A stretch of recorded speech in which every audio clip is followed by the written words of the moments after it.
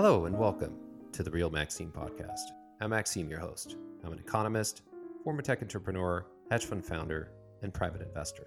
Over the past few episodes, we focused largely on crypto-native trading businesses. We met some amazing entrepreneurs with the expertise to help their investors gain exposure to digital assets. Today, we shift our attention to the world of on-chain credit. In particular, we ask ourselves, can decentralized finance protocols deliver a better, i.e. more efficient, transparent, and cost-effective way to originate, structure, and finance real-world assets? Can they help broaden the addressable institutional private credit investor base beyond insurance companies, banks, and hedge funds? Can they facilitate the allocation of capital towards productive uses in the real economy? Can they fully implement into code the collateral administration, quality tests, and other portfolio constraints required to achieve real-time, verifiable compliance with indenture rules? And finally, can they fully eliminate the layering of arranger, placement, collateral administration, legal, and other fees embedded in the credit lifecycle? A few notable DeFi protocol platforms have emerged over the past few years. Among them, names such as Centrifuge, Credits, Goldfinch, Maple Finance, or TrueFi all share a common belief that DeFi can positively deliver on our set of questions. All are well backed by crypto-savvy institutional investors. Together, these protocols currently have over $360 million of loan notional outstanding and have originated over $4.3 billion since inception.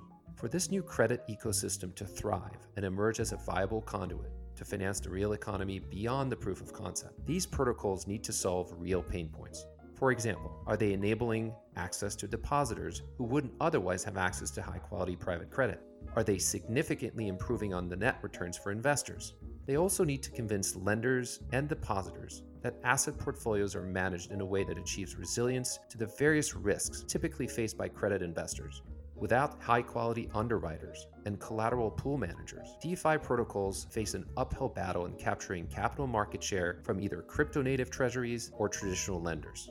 Our guest today is an expert in institutional credit risk management. Glyn Jones founded Icebreaker Finance in 2022 with an ambition to leverage blockchain technology to improve the efficiency of capital markets.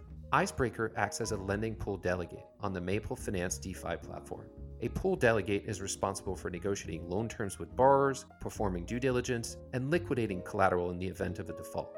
Glyn believes that security selection, portfolio construction, and risk management skills are a prerequisite to unlocking the efficiencies brought upon by DeFi protocols. Before founding Icebreaker Finance, Glyn held senior roles in institutional banking in London, Singapore, and Australia, including as a managing director at Deutsche Bank.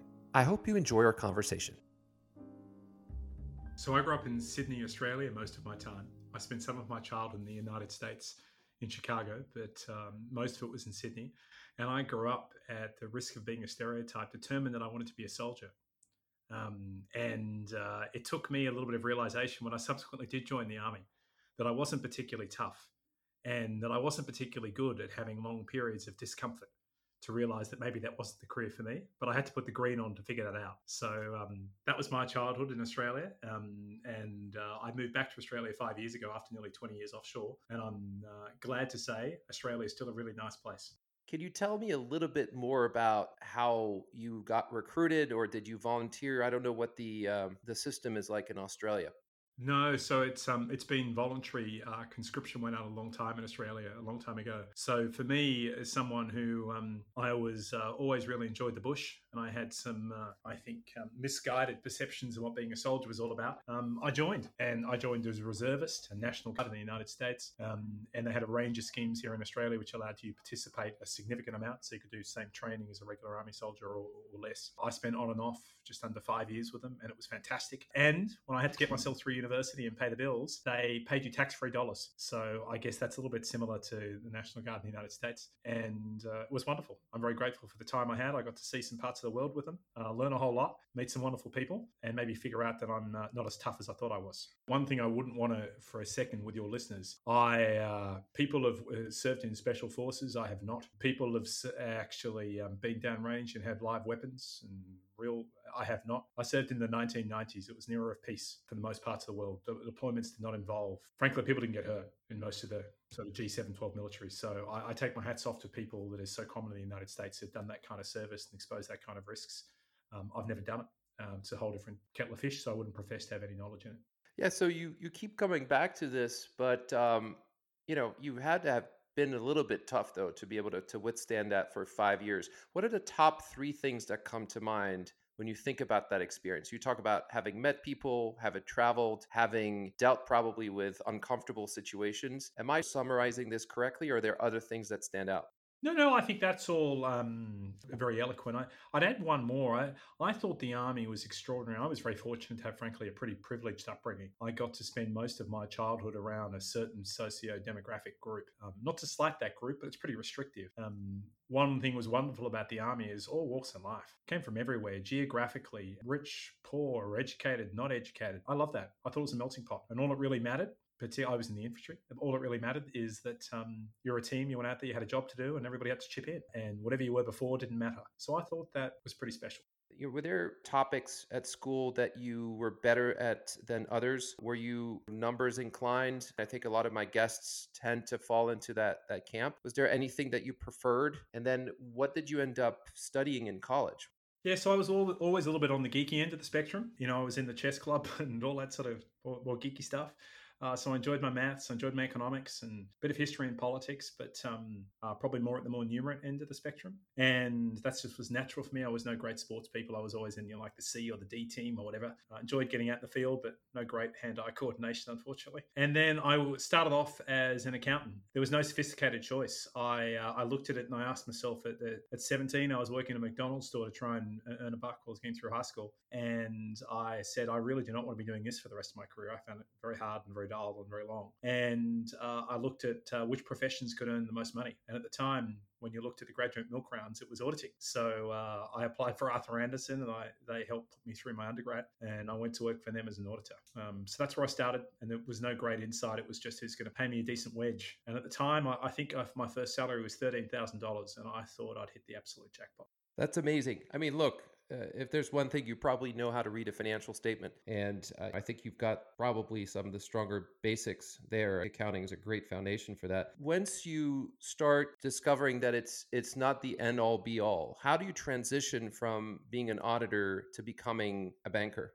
Yeah, so I've been on a bit of a windy path and a little bit unusual, and that has sort of positives and negatives that come with it. I've had the privilege of working in a lot of different aspects of the value chain around banking. So I've worked around pricing, worked in risk management, I've worked in finance functions, worked in operations, worked in technology for a little while. So that's been wonderful for me. I've really liked it. I've always tended to try and find the things that I'm interested in, I'm curious about, that are hard, and find people I really like working for that motivate me, that will get that little bit of discretionary effort out of me and flock to it. And I was very lucky to join the banking sector at a time when it was really growing rapidly. So when I got in 2001, the sector was just coming out of 2000, just coming out of sort of .com.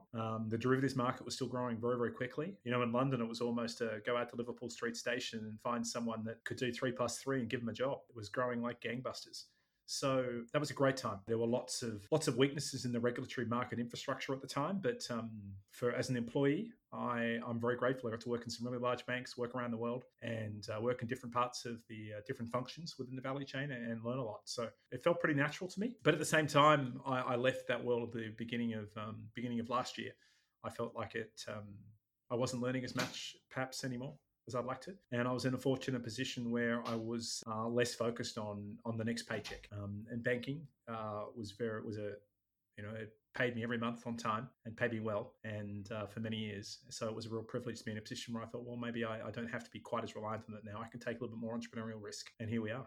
So when you say Liverpool Street, is that Deutsche Bank in London? Because I remember that station very well. I was commuting into Deutsche Bank. I know you spent some time there. Yeah. UBS was there as well. Yep. And then I sort of moved across the block and then went to Deutsche. We're talking pre-08. These are very formative years in the world of credit, right? I mean, credit was booming, financial engineering, the progression in terms of sophistication of what you could do with and for clients. That must have been a very interesting era to be in that space, to witness. Of course, there was a credit bubble, and I think, 2008 put a halt to a lot of the excesses there. But there were also very interesting things being done, right? And creative solutions. And you probably got to see and hone in your skills from an underwriting standpoint. Is that a fair assessment? Yeah, at the time I was working in a product control function around exotics. So I wasn't writing the risk, I wasn't originating, I wasn't distributing. I was effectively really trying to understand the P&L, the balance sheet, the risk explain, understand what's driving the performance, understand that's a very model-driven environment, as you know, in credit derivatives, particularly synthetic products. So you're really starting to understand what are the parameters that drive the valuation, which of them are observable, not observable, how deep is the liquidity in those markets. So I loved it, found it esoteric, very interesting. Indeed, one of my reflections at the time is that I look back on some things that I found really, really interesting. And I actually stopped asking a question that I now ask more often. I wasn't asking what is the actual commercial utility of this to a corporate? What is the actual utility of this to the economic system? I was just almost so fascinated by the complexity of it that I became enthralled with it and loved it. Whereas perhaps now, sometimes when I look at really highly structured or exotic products, I'm probably more focused now on, okay, well, I've been out there talking to treasurers, talking to companies that are needing to solve commercial problems. How does this solution help them manage their capital stack, manage their risks? And sometimes simple things work. They do. And it's interesting because in some respect, crypto just went through a similar wave in that for a while, there was a lot of financial engineering for the sake of financial engineering. And that harkens back to, I think, that period between 2001 and 2008, and legacy also of the bankers' trust and the financial innovation that took place in the 90s. But it became excessive pre-08. And crypto just went through this. So it's great to hear you talk about how you're thinking these days about what is useful to your clients, what is useful to your counterparts. Shifting on, you said you were now in a situation when you left as a banker where you could take on more entrepreneurial risk. So tell us a little bit about the business that you started, how it got started, who did you start it with, what was the initial impetus there? Yeah, so probably the initial impetus was a sense that and I don't mean this to sound glib, but I felt my rate of learning had slowed down in the banks or in the bank I was in. And maybe if I'd been in a different bank, in a different function, a different mindset, that wouldn't have been the case. I really like the colleagues I worked with. I'm really grateful for the time I got to spend. I just didn't feel like I was learning quite as much. I felt a very significant portion of my day. I could look out a month ahead and I would see risk committees, various committees taking up very significant portions of my time. So I didn't feel I was really having that much opportunity for creativity, building something new, referencing back in that sort of time of even 9, 10, 11, there was so much regulatory change. There was a lot of creativity that was happening inside of the banks. So I didn't feel like creative impulses were quite being met. And I probably wasn't having much fun, frankly. They're necessarily very politically correct places. So it felt like it was the right time, that I wasn't being constructive, I think, as a leader anymore to stay inside that environment. I think if you're going to lead inside one of those large organizations, you need to be really committed to the culture. You need to be a carrier of it. You need to be an advocate of it. And I just didn't think that I was meeting that bar anymore. So there was a desire for me to go and do something else. I've been really interested in crypto for a little while, dabbling on the side like many people have, and learning a lot. At that point around getting fascinated in things, I lost money at various points in crypto through last year and the year before and the year before that. Not even on market risk, even on the basics of moving assets between different chains. And there was so much of that I just made me curious. I wanted to learn more. But where I got really excited is I was introduced through someone that became a third-party investor in our business that I'm not in a position to name, but someone who's been a bit of an inspiration for me. And they introduced me to Maple Finance. And I was pretty impressed when I looked, and there's things to love and perhaps things less to love, but what I loved when I saw about DeFi, I love the transparency and the potential. It really brought it alive for me for what private credit markets maybe could become. The concept of being able to see here is a pool of capital which has been deployed to these borrowers at these terms, and you can see the performance. And those borrowers, particularly if they're emerging borrowers on their corporate journey, being able to build a track record of payment, being able to build a credit history, then being able to attract differentiated capital, lower cost of capital. I just saw the germ in what the beginnings of what Maple Finance was trying to do that I thought just had enormous long run potential, with lots of wrinkles to work out and work through over time, about product features, about regulatory fit, and lots of other considerations. But there was something I just got really excited about and wanted to be involved in. So I'm very grateful for a long time ago, a guy called Sydney, who one of the co-founders of Maple, taking the call, spent some time with me, and I said, "Well, I'd love to get involved." And it was through that relationship that triggered the thought of, well, I feel like I have some skills in credit, and I don't have a great deal of skills in technology, but I'm interested in it. They had started the journey. I'd been spending some time through my personal network around the Bitcoin mining segment. I had some views on credit around that sector. And all those things sort of converged. And to say, well, I was of the view that the Bitcoin mining sector from that May of last year, I thought the pricing of risk was about to become much more attractive. I think that has now occurred. Less homogenous pricing of risk, much more differentiated. So I thought that could get quite interesting. That's an emerging sector, a high yield. Thought that's really interesting for on-chain to play. Really liked Sid and the team. So all of that came together. Icebreaker Finance, we formed it in June last year. And we're a small little crew. There's only 6 of us. We're split between New York and Sydney. We've got one person in the Sunshine Coast, Glyn of Australia. So I shouldn't say he's in Sydney. And we're trying to have a real go of it, make this business successful, and see if we can make a difference to some of our clients. There's both a financial and human capital aspect to starting anything. So you've got a thesis. Sounds like you have an infrastructure, because that's really what a Maple and some of their competitors provide is the infrastructure to be able to go out and underwrite with utmost transparency and efficiency specific types of credits. Essentially build those pools that you can then manage, underwrite, and offer access to investors from a lending and investing perspective. But before we go into the specifics of the business itself, the operation, the inception of the operation, was it personal capital? Did you go out and raise capital? June 2022 was a horrendous time to be out fundraising, if I recall. Yeah, it was. I was fortunate through my network that between my personal capital and one other third party, that was sufficient capital for the business. And I hope we don't have to ever do another capital call. We are not a business that's going to house risk as in the form of a traditional underwriter might do, and we're not licensed to do so either. So we're not going to house risk in that manner. We, for the most part, will take most of our revenue through fees of one sort or the other. So I think we're a capital light business. So our hope is that we can generate sufficient revenue to put food on the table and deliver some returns to our investors in the meantime. So I'm fortunate to be in a position where I could put some personal capital in, and I was fortunate to have the networks where I didn't go through the process that so many people do, which is to have to go and make X many phone calls. And iterate so many times. As I speak to so many entrepreneurs, I've had to work so hard to get that. I, for better or for worse, didn't. I could really focus all of my time on building a team and focus much more on building a deep understanding of the Bitcoin mining segment, which I like to think that we have a real edge on that across the full capital stack about how to think about that industry and who the participants are that perhaps have more sustainable business models. So a bit lucky in that regard.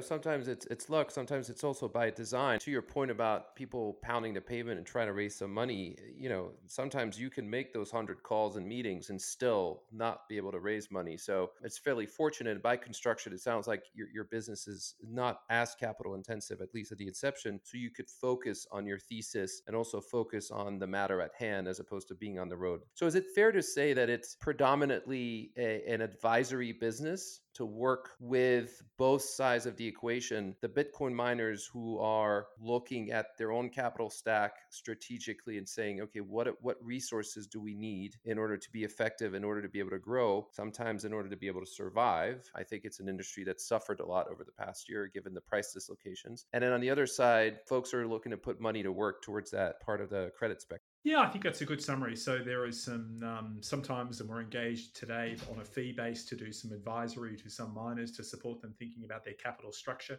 and how they might want to approach raising capital in future. So we'll call it just classical advisory work. That may evolve into us partnering with a licensed US broker-dealer to support them on capital raises. That hasn't happened yet, but we've got a sort of partnership that we're working on there to do that if that transitions to the next step. So we've got a couple of different miners that we're working with in that regard where we collect some fees for doing so. Then we also will collect some fees and have not yet when we originate private debt, private notes onto the Maple platform. Now, we haven't yet written any. We've been raised some money that has, in a permission pool only, capital has gone into the pool, and we've got some additional capital that's sitting on the sidelines waiting. But we haven't found enough deals. Ultimately, in the game of credit, you've got to have a thesis, you've got to originate, you've got to structure deals that you think deliver attractive returns. And we haven't seen the volume of deals that we've got more capital than I have deals. Now, I think that situation will change. We've evolved our origination approach, some lessons learned for me in that regard, and tightened our thesis. So I think we will see some of those loans get issued over the next 3 months. You talked about the regulatory status of your business and how you're not an investment advisor necessarily, and you're also looking to partner with existing broker dealers. Were there additional hurdles or operational considerations that you had to take into account when setting up your business, or was it pretty seamless? No, I think so. And everyone takes it. There's a lot of judgment on this. While there is some ambiguity, some would suggest there is significant ambiguity as to what licensing is required to conduct certain activities in the jurisdictions that we operate in. Some would suggest there's enormous ambiguity in that. My take is there isn't all that much ambiguity. I find it to be relatively clear. So there's a lot of activities that perhaps others have chosen to do that I have chosen to not do in lieu of having certain licenses. So I'm very cognizant of that, and that guides what we will do and won't do. So we think about that a lot. I discuss that a lot with Maple. That platform's evolving. I expect to continue to evolve. Like anything where it's a very disruptive technology, I think it'll evolve over time for the better. But it's a constant consideration for us in terms of what role we play. And I would say your TradFi background probably plays in your favor in that you're used to operating within a set of rules and a variety of different regulatory regimes. So at least it factors into your thinking. One of the things that DGen teams have had to get a handle on over the last, I'd say, year and a half, couple of years is at least bringing as part of their advisory boards or their management teams or just the ecosystem, familiarize themselves with the fact that, yes, one day you can get that letter from the authorities that is a cease and desist, or you might be called upon to justify a certain transaction and so on and so forth, things that were very much not part of the picture for them. So I'd say your background probably helps you think structurally in regards to what is and what may happen from a regulatory standpoint. Look, hey, just pick up on that one. Look, I couldn't agree more, and it's really, my team and I are pretty aligned on it, and it means we'll have to forgo some opportunities as a CFO inside the banks a couple of times, where I was CFO of multi-billion-dollar businesses and had responsibilities spanning everywhere from Russia to Argentina to Brazil to so many different countries. I've met with many of the world's securities regulators. And those conversations, and invariably and again, I'll say something here that to a lot of the DeFi community and the crypto community, they may disagree with. My view is that most regulation that exists today does more good than it does harm. And most of it is designed with good intent. And most of the professionals that I've come across at almost any regulator, I think I would have met with the G12, all of them, plus most of the BRICS, I find them to be hardworking, thoughtful, yes, possibly a little bit conservative, but hey, that's their job. They're trying to protect overall financial, economic stability. So I got a lot of respect for that, and I want to stay within those lines. And sometimes where the lines aren't clearly prescribed, then I go back to intent, and I ask myself, well, what is the intent of the regulatory architecture? What is it trying to protect? Who from what?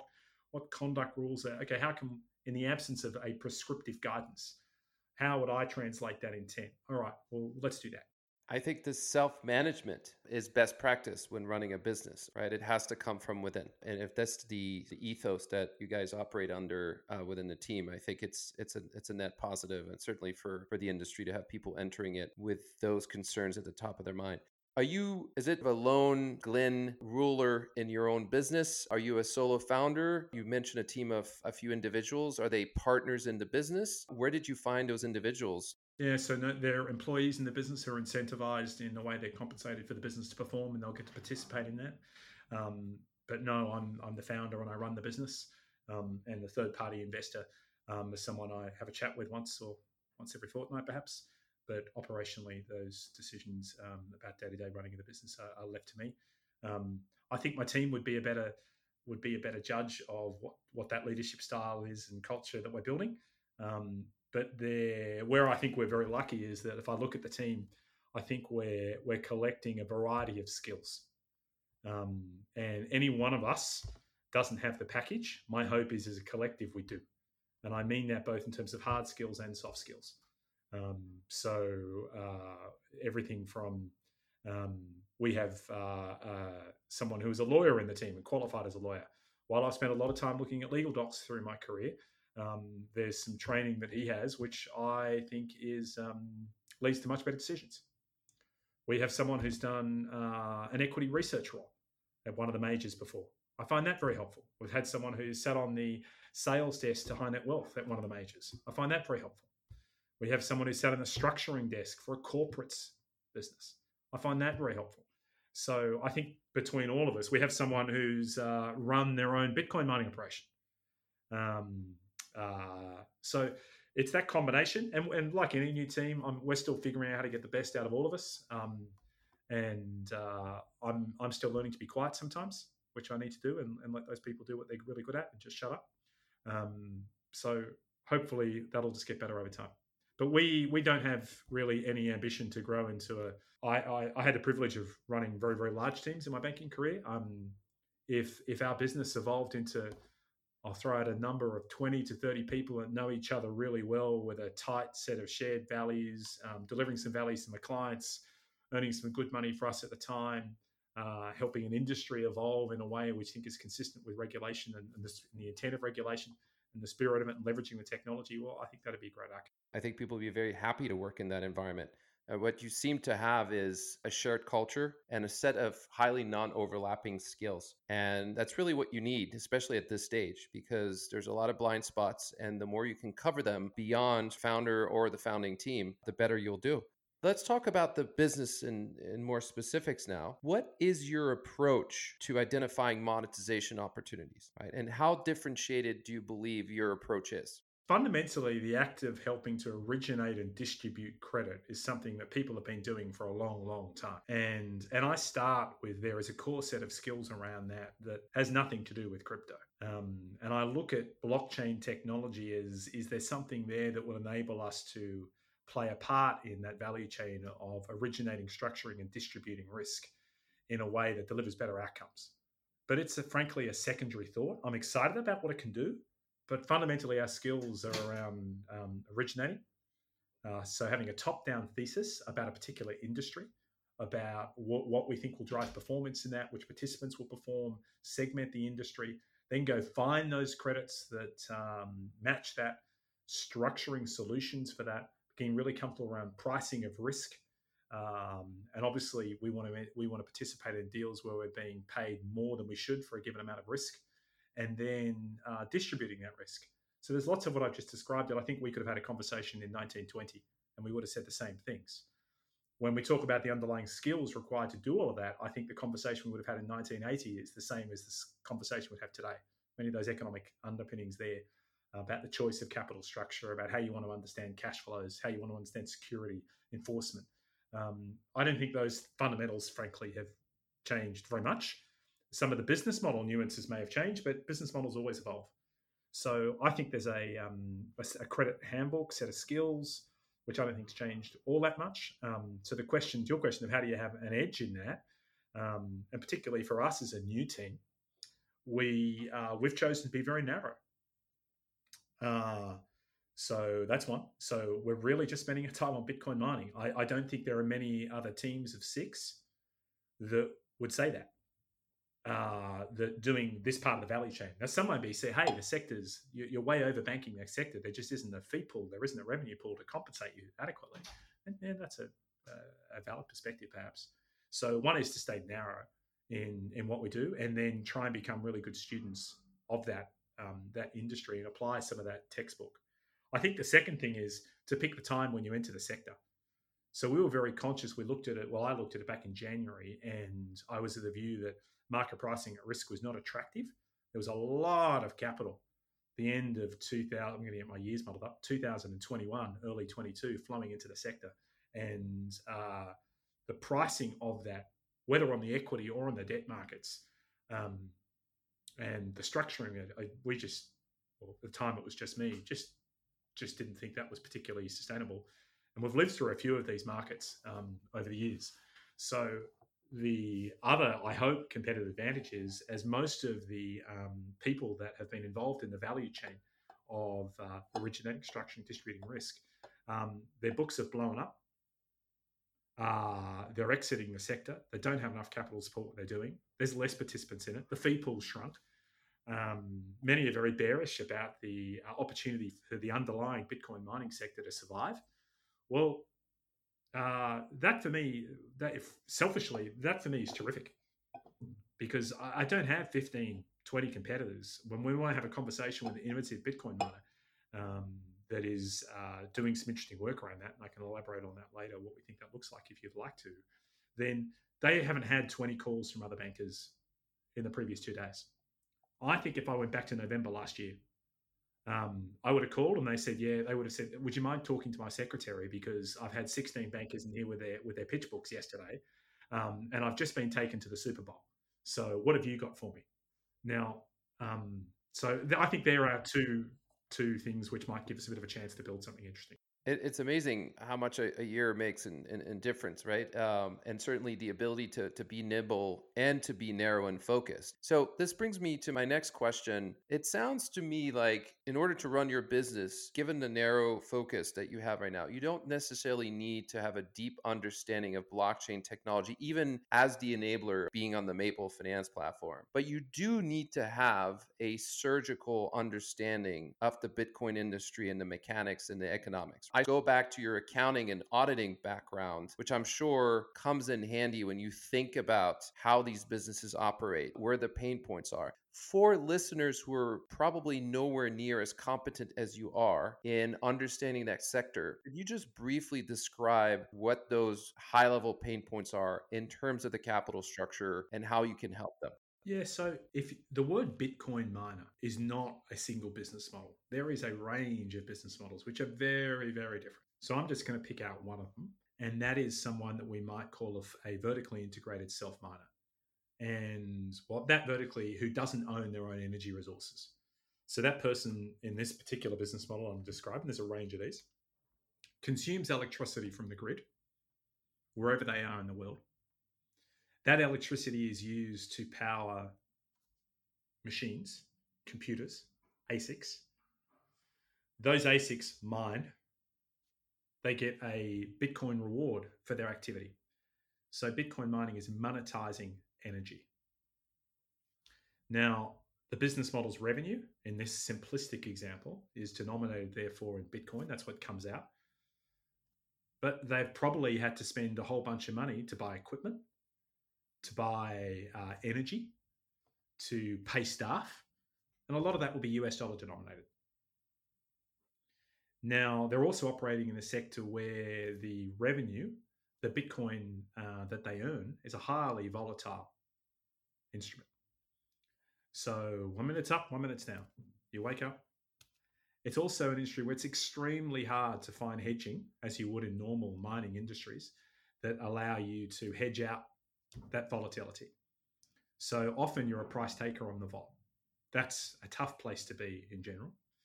Your energy costs, likewise, you can get some certainty through power purchase agreements in some markets for some time horizons, but that can also have significant volatility in it.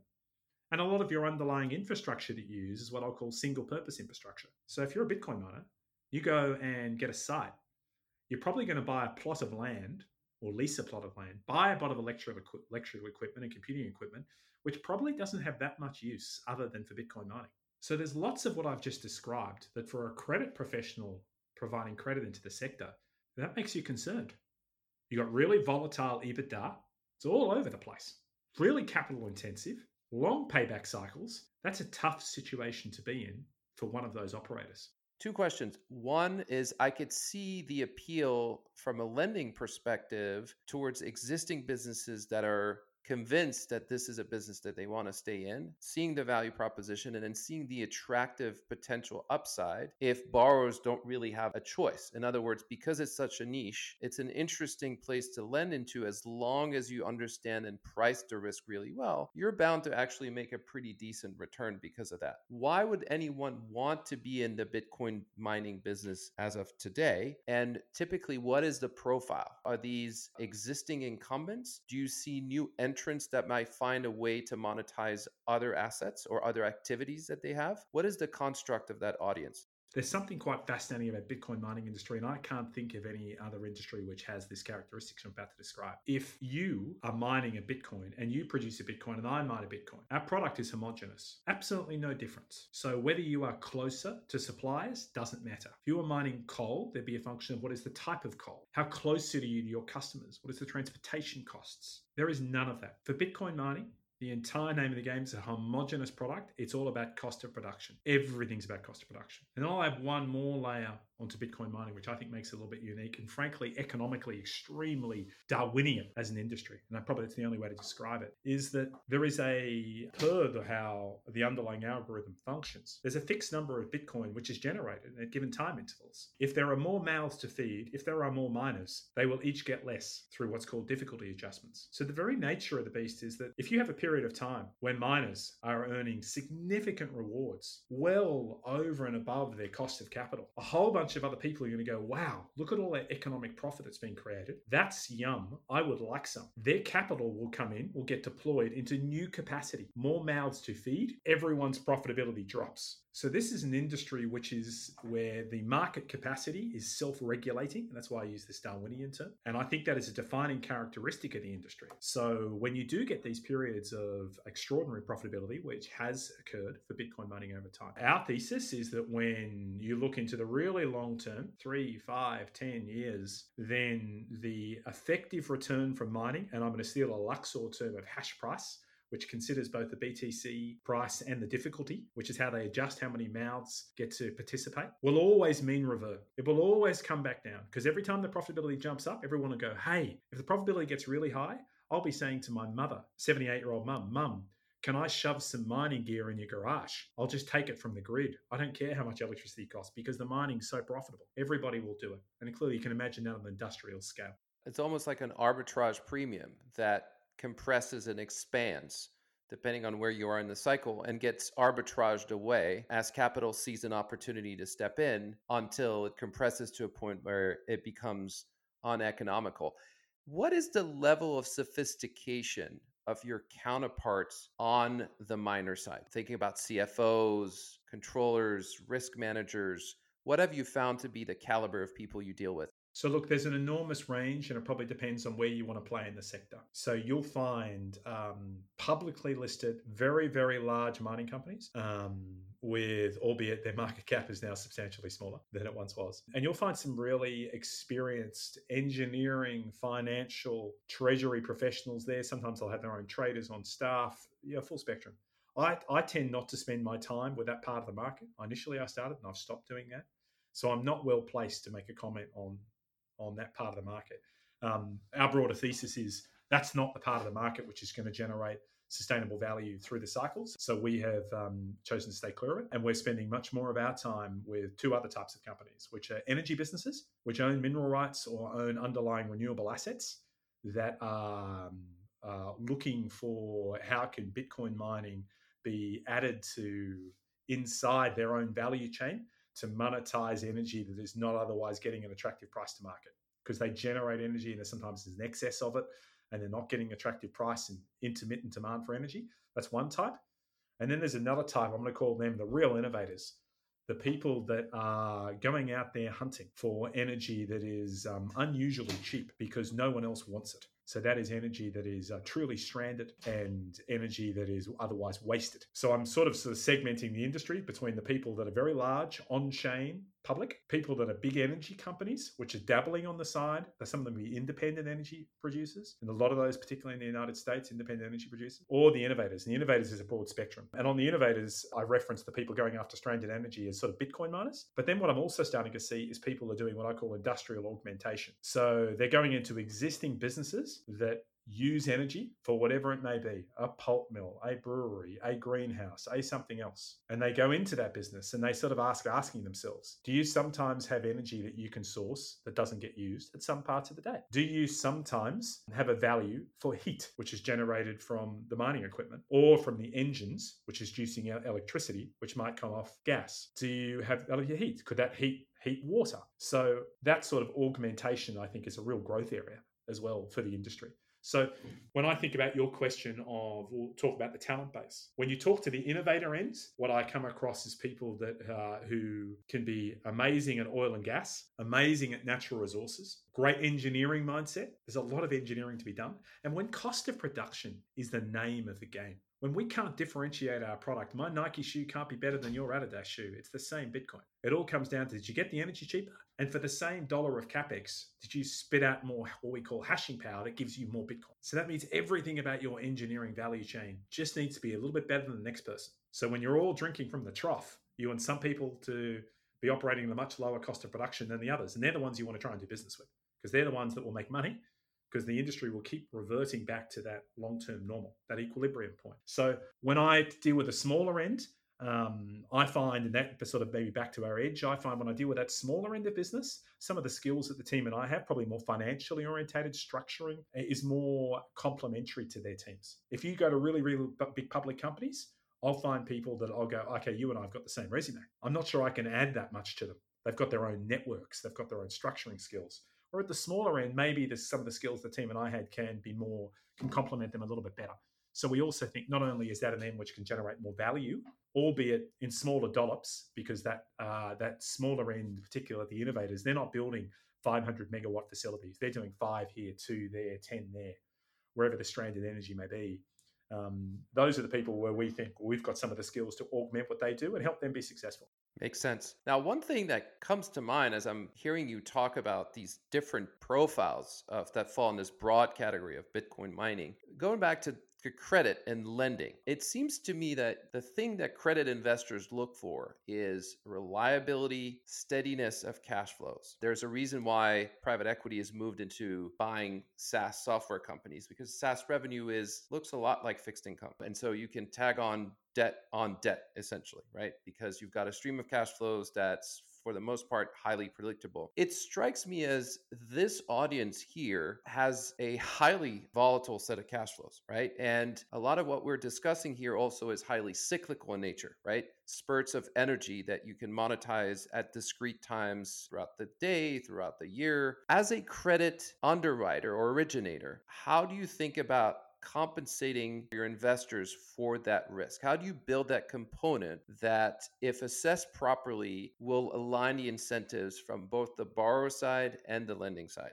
Yeah, really good question. So the volatility of EBITDA in this industry is higher than almost any other industry I've ever worked in. So to your point, normally a debt investor says, hey, that volatility gets too high. I'm not sure I want to play, please. So in that situation, the appropriate capital structure for businesses which have highly volatile EBITDA is very small amounts of debt. They cannot be highly levered businesses because they won't survive the next drawdown in their EBITDA. So the quantum of debt needs to be much more modest that you'll find in other industries, even for the best performance. The second is, particularly when you're dealing with the innovators, I would characterize as more as venture debt, high yield venture. So you need to be quite creative, I think, in how you play across the capital structure. We've just said that you'd expect most of the capital structure to be based on equity and a small amount of debt. But then even the debt may have some characteristics in the debt that can be structured, which give it some participation in upside to almost inject equity-like performance in a liquid form that can be monetized into debt instruments. So we have a format that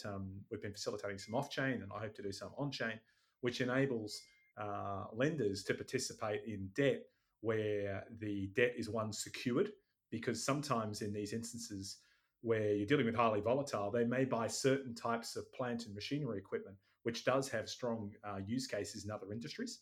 So I think about the loss given default, and that means not mining rigs, gensets, engines, alternators, less extent transformers, but you want to try and find less correlated collateral to put in your security package. So that takes some risk out for the debt investor. And ideally, you'd like them to be able to participate if you were to get some of those periodic or episodic is probably a better way, because you don't know when it's going to happen. Episodic rush where Bitcoin appreciates harder than new new hash rate can come online. Hash price, the profitability, the unit revenue for each miner can grow. We think in a temporary way. We think the market will bring it back down again. So you'd love debt investors to be able to participate in that in a liquid form, because as opposed to just giving them warrants in the capital structure, which is then highly illiquid on a company which might be 5 years away from a liquidity event. Now, that is a valid strategy, but when you're dealing with an industry which has uncertainty like you've referenced, the discount you'll place to a 5-year cash flow is obviously, that curve is pretty sharp. I think you need to be creative. And again, back to why the team and I are sort of happy being here, and it works for 6 of us, I think. It doesn't work for 20 or 30. There's not a big fee pool to be made in this industry providing debt. Now, because only small quantums of it has to be highly structured and nuanced. Otherwise, people won't get good returns through the cycle. The slight twist on everything I've just said is we haven't seen much Bitcoin-denominated debt. I've been referencing USD, US dollar-denominated debt, and there's a couple of innovative miners out there that have shown an appetite for and have issued through the private markets BTC-denominated debt. I think that's really, really interesting and really, really smart, because for Bitcoin denominated debt, it has what we call right way risk characteristics. Well, that's what I'm digging out of the ground. I'm mining. And also, a lot of the equipment that a miner buys, that equipment is highly correlated with Bitcoin price. So if Bitcoin price is low, the equipment's cheap. So they can take the Bitcoin, turn it to dollars, buy the equipment, deploy it, earn the Bitcoin, pay it back. I think that's a really innovative sector. We haven't seen a lot of uptake on it from many miners. I encourage all miners to consider it as part of their capital structure. Most are reluctant to do so because they are so excited about what they see as the mispricing of the curve. They attach a probability far greater than the rest of the market does to Bitcoin going up to 200,000, 300, whatever number they come up with, than the rest of the market. So they are reluctant to give away any upside at all. And and I can respect that, but I've also got a lot of admiration for people that know all about downside and they want to protect that. Yeah, and that's the adage of the credit investor. So if I summarize, I put my structuring and derivative hat on what you just said, and I found that very interesting because 2 main risk components. And recall when you're talking about the work you did, understanding the parameters that drive valuation. So here there is a volatility component, which is the risk that impacts the probability of default. And as we've referred to, volatility on the underlying assets is very high. So as a debt investor, if you're lending into that, you somehow need a way in the payoff that the investment gives you to hedge that volatility, because inherently you're a short that volatility. And finding ways to get long in the ways you've described, whether it's participating in the upside in some ways, will help mitigate the risk and align the incentives. The other thing that you said that was very interested in, I'm summarizing for listeners, is always look as a credit investor at the correlation of the underlying collateral. To your point, the mining rigs, their price, their value at the end of the day, highly correlated with Bitcoin, right? So you want to look at other things. That affects the parameter that you named. And again, for listeners, loss given default. In other words, if the borrower defaults under debt, what are you going to be left with? And depending on how well you've assessed which collateral you want to be underlying the loan, you may end up with a lot of recovery value. You may end up with nothing. And so I thought it was great how you split those two. How do I hedge the volatility? And how do I make sure that the collateral is robust to the default cycle? I thought that was very helpful. As we look forward, you've just gone through a difficult year in 2022. Were you sort of an outside observer? You said you dabbled a little bit yourself. Obviously, speaking and advising to Bitcoin miners throughout the year, I think you saw firsthand what was happening in the market, right? From a risk perspective and the impact on their balance sheets. On a going forward basis, what do you think needs to change overall in the digital asset space for it to thrive? Not just Bitcoin miners, but overall the space. You are now part of the crypto space. So you probably have some views as to some of the things that could be done better and what are the areas that need to be innovated on. And you talked about downside. Innovation is not just about figuring out the upside, it's also eliminating the downside. So I'd love to hear your thoughts on that. So look, I've got some thoughts as it relates to credit and lending, the credit parts and parts of DeFi and the like. If we want blockchain technology, and I'll focus on private credit markets, blockchain technology to enable transparency and lower cost of intermediation to deliver better outcomes for both borrowers and lenders, then I think being at the forefront of regulatory compliance with a regulatory first mindset, boots and braces, is really important for engendering trust in both lenders that participate in the ecosystem and borrowers, rather than let's do it and then we'll figure it out later So I think they're being a regulatory first perspective on that, starting with the regulatory intent, I think is very powerful and is critical for getting the mass sale adoption that we want. Now, my views on this one are a little bit different to many because the sort of permissionless, there are many in the broader financial system that would argue that the hurdles in most geographies to restrict retail participation in investments, many would argue those hurdles are blunt, that are ineffective. They are therefore, that's part of their argument for saying a permissionless environment is much more appropriate. My view on that's slightly different. I agree they're blunt. I agree they're imperfect, but I think they're better than none. So no doubt they could evolve. A bit like democracy, it's always an improving thing. I think that regulatory first, start with institutional adoption. And then the next thing is it deliver better outcomes. So if we're not delivering better risk-adjusted returns because we use this technology, the technology in itself, its value is only if, for us, it enables us to deliver better risk-adjusted returns, which means that we provide better transparency. It means which our stakeholders value. It means that enables them to make better decisioning about what they think the underlying risks are and therefore really make informed decisions. It means on defaults, how that gets managed and how that participates. And we've got to do that for a lower fees.